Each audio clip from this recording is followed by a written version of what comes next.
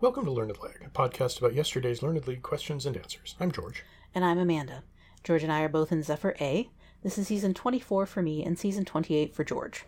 This is day 8 of season 96, and day 3 of us not having internet, which is why you're getting all these at once, probably. Hopefully. Eventually.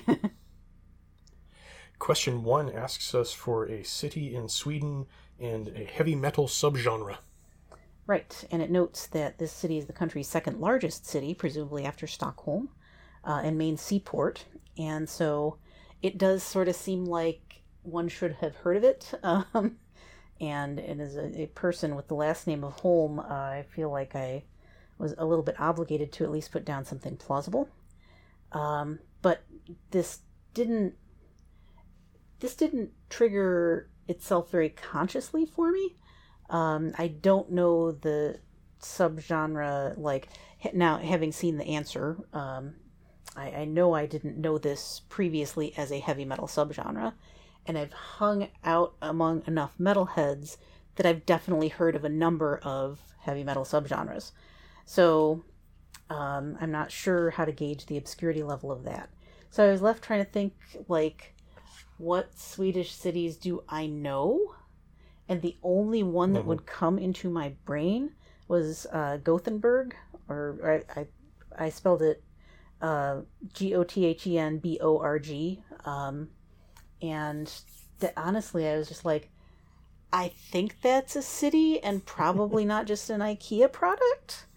And so, that was kind of it. That just lodged in my brain, and I know I've heard of other cities in Sweden. But that was the only one that kind of floated to mind, and I thought, well, maybe there's a good reason for that. So if it's the second largest city, I know I've heard of it, clearly, because I know the name, but I don't know why I've heard of it. So at the same time, my brain abandoned me to its mercies or something, and so I put down Gothenburg. My first thought was Uppsala. It's another, I think, Swedish city. I think so. But then I tried plucking out the name of a city from the Girl with the Dragon Tattoo books. Because there was a particular city that I thought was southwestern Sweden that I thought was like the kind of the center of a lot of the gang activity and the smuggling that occupied a lot of the books. Or at least the first 3, I think, that we read. And I just couldn't pull what it was. And I thought of Bergen. And I thought, I think that's a Swedish city. I think I've heard of it. Is it the one from the books? I don't think so, but I can't think of anything else. Nothing else is really landing for me. So it's Uppsala or it's Bergen. And I really want to say that Uppsala is farther north. So I'll go with Bergen, sure. The answer apparently was Gothenburg. Yeah, very good. Or Göteborg, if I'm even remotely pronouncing that correctly. I never spoke Swedish or anything. Just kind of guessing at the funny O pronunciation there. But yeah, well, shockingly. Who knew? Apparently me. Question 2 asks us, what primate in the Malay language is known as a forest person? I really had to stop from interrupting you as soon as you said Malay. Sorry. Because it's orangutan. That's just, for some reason, that's a thing I know that is, I don't know if it's the only thing I know about, or the only Malay word that I know, but as soon as forest person is the English translation from Malay. Oh, this is about orangutan, right? Primates, arboreal. Yeah, this is orangutan. Yeah. It's a trigger for in my brain. And I admit no one else's. So I apologize for not telling anyone how I actually arrived at this. That's just a thing I know.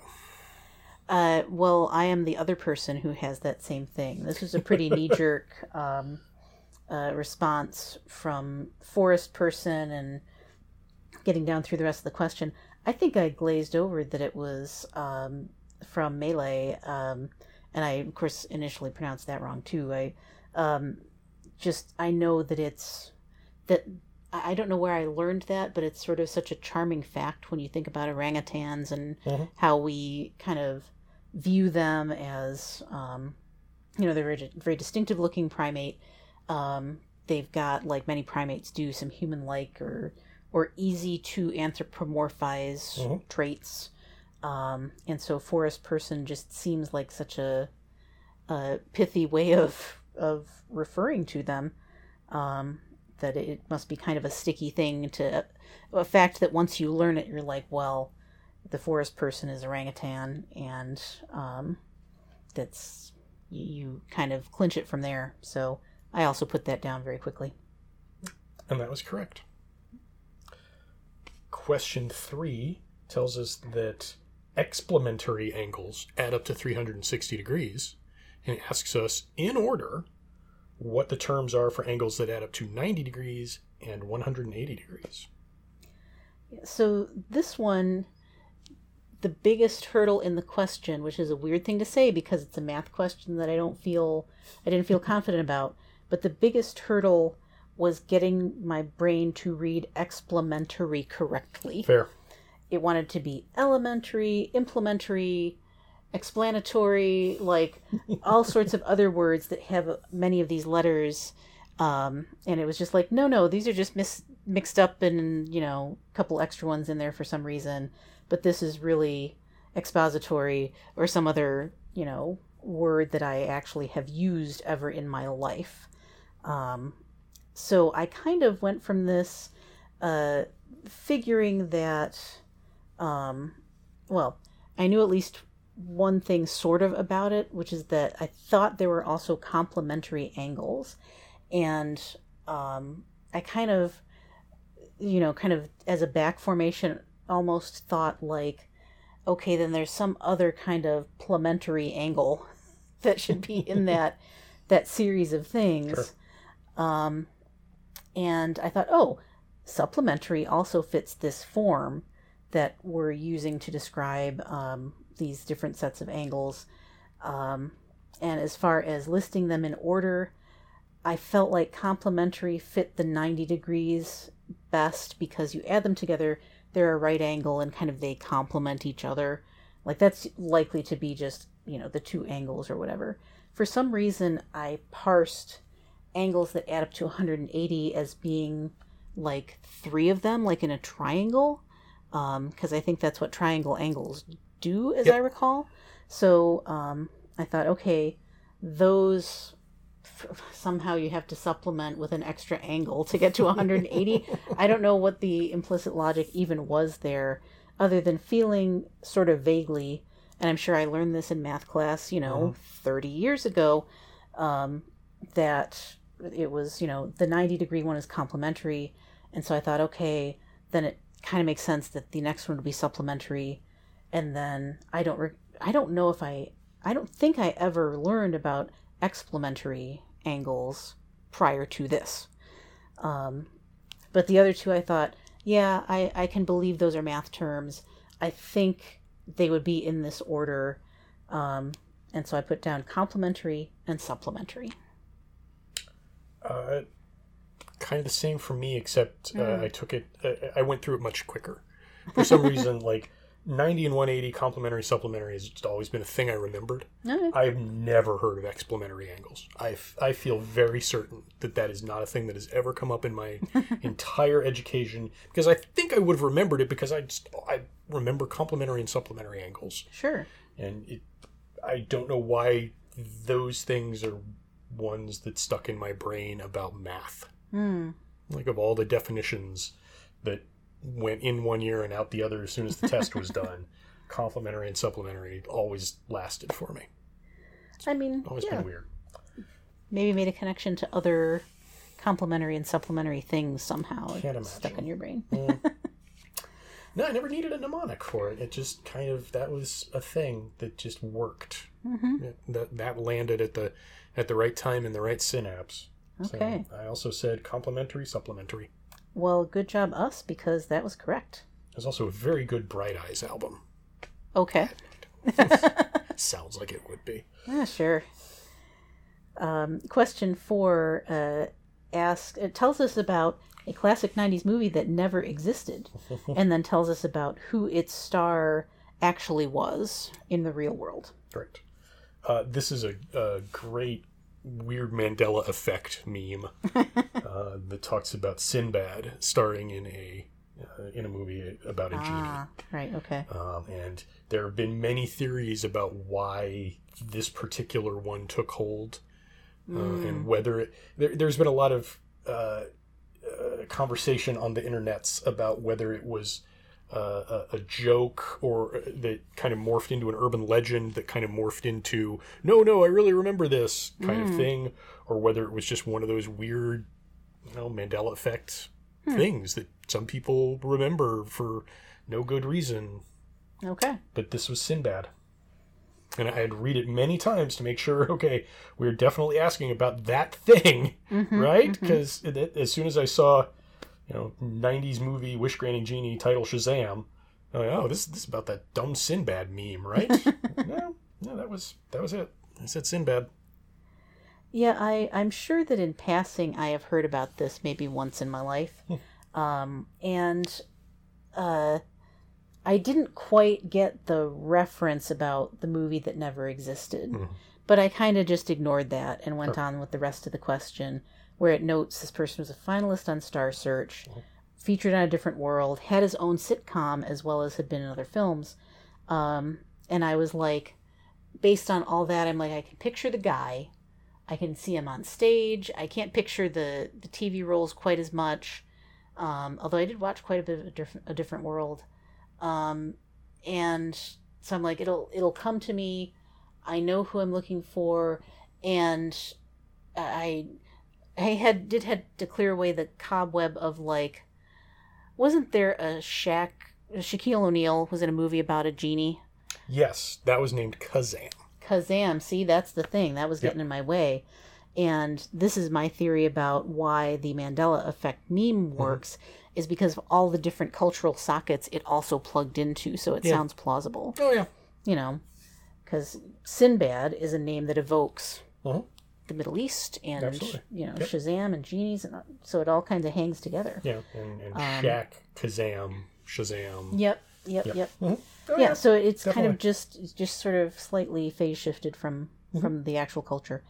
But in any case, the rest of it was enough to get me to Sinbad, because that I think I knew like the Star Search factoid about him from somewhere. I may have even seen Star Search because I'm old like that too.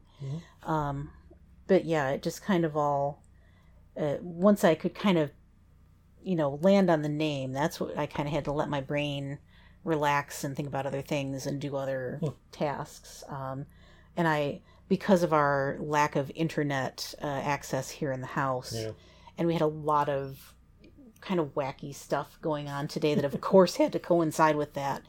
My mind was totally off of this until rather late, and I submitted, well after kids were home from school and all that kind of thing. And so, although I take that back, I did think of Sinbad actually earlier, after I had looked at the questions, and then I had to just put them aside because we had all that odd stuff going on with the school schedules and things. So, Sinbad finally kind of popped for me, and I was pretty certain that was who this was, so that's what I put down. And that was correct. Yay. Question 5 asks us who wrote The Black Unicorn, Zami, and the Cancer Journals. Yes, and notes that this is among other celebrated works of hers. Mentions her self-introduction as a Black lesbian mother warrior poet, which I feel like my knowledge about Black women literary figures is too shallow for that to narrow it down appropriately for me. And so the names that came to mind for me, like initially I was thinking of Maya Angelou, but that didn't sound like something I'd heard associated well enough with her. And then I kind of clung to the fact that the things mentioned in the question are among the celebrated works of this author. Mm-hmm. So I thought, okay, there's much more famous ones out there that probably are being elided because they would totally give away the question. So I thought maybe this is Nikki Giovanni, because I feel like this era is about right for her. I know we've had a question about her fairly recently in Learned League within a few seasons. But I thought, at the same time, it sounded plausible that she might be, involved in these various works. And I remember we saw an interview with her on one of the documentary series that we've watched recently about Black history. I can't remember if it was the food one. Nikki Giovanni? Yeah. Yeah, the food one. The food one, yeah, with the Black chef who is kind of rediscovering a lot of the food ways of Black people in America. And so I thought maybe that's her, because that sounds like I think it's an appropriate way that she would introduce herself. I don't know about all the details, but I put down Giovanni because I thought that sounded at least in the right vicinity. Sure. Yeah, I had no idea on this one just because I am incredibly deficient in poetry generally, in 1970s, 80s poetry specifically, certainly Black and feminist and queer authors. Because I was educated in America, I'm not great on. So I kind of initially thought, well, is this Maya Angelou? I don't think so. And then I figured maybe it's Bell Hooks. And I also don't know whether demographically she fits all of those particular categories. But I didn't really know whether she had been active that early. Because I know she only very recently died. As I recall, I think Hooks. Sounds familiar, but I couldn't vouch for it. Yeah, so 40 years ago, would she have been around then producing? Sounds right. I mean, she's been, famous poet Bell Hooks for as long as I can remember. So, okay, yeah, let's go with Bell Hooks. The correct answer is Audre Lorde. Okay. So, who I definitely have heard of. But again, very shallow knowledge. So that's an area we should work on. Yep. Final question 6 asks us about a kingdom known as Scylla that existed for 1,000 years, mostly during a Three Kingdoms period on what peninsula? So my first thought was Korea, because peninsula, Three Kingdoms era lasted for 1,000 years, which kind of, because my second thought was, well, maybe Italy. And I thought, no, not 1,000 years. That's way too much time for me to not to know it immediately and for it to be a very familiar thing on Italy. Sure. Ditto kind of like Denmark and any of the European areas. So without that, I kind of went back to Korea. And then I thought, did I recognize this from Civilization? I think I do. I think this was recently introduced relatively to the series. I believe it is where Queen Seondek reigned. Oh. And I may have seen that, and it kind of sat in my brain when I was, during a loading screen, basically. But the more I thought about it, the more it fit that, and the more certain I was that Scylla was on the now Korean peninsula. So I said Korea. Okay. Yeah, I will say I can't recall exactly when I read about this, but it was one of those topics where, like, the Smithsonian or National Geographic or someone had an article about, this kind of Korean history, and I thought, this is something I really know almost nothing about, so I should read up on it and feel a little more informed about the world.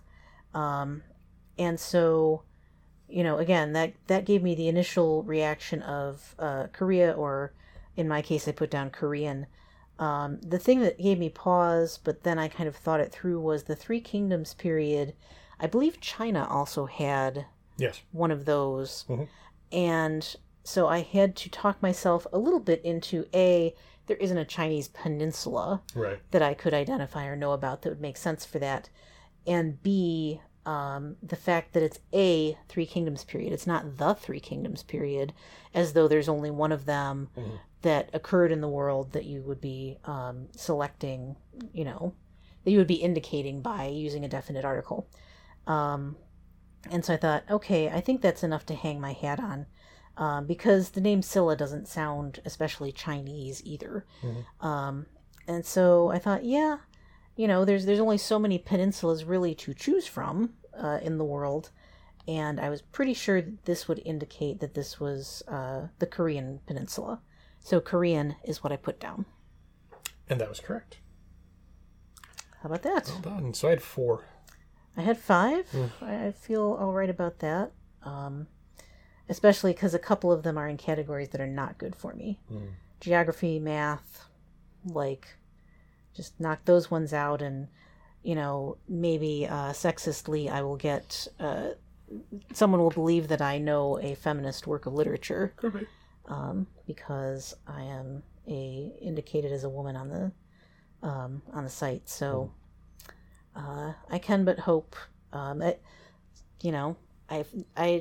glad to have had a few days of feeling like I'm performing basically closer to my potential, or at least in the same, pay grade as as people who are regularly in Arundel. You're 17 for 18 in the last 3 days. You've been doing pretty well. It's true. Yeah. No. I'm. This is me taking some credit for that. But it definitely hasn't always been the case. So that's just recognition of that, and I hope I can keep up with it. So I'll certainly try. Well, that's it for today. Tune in, next Tuesday. Who knows? Or hopefully the next Tuesday. Good Lord. I hope it's the next Tuesday after you hear this, and not, several days in the future. Right. But remember, don't forfeit. Don't cheat.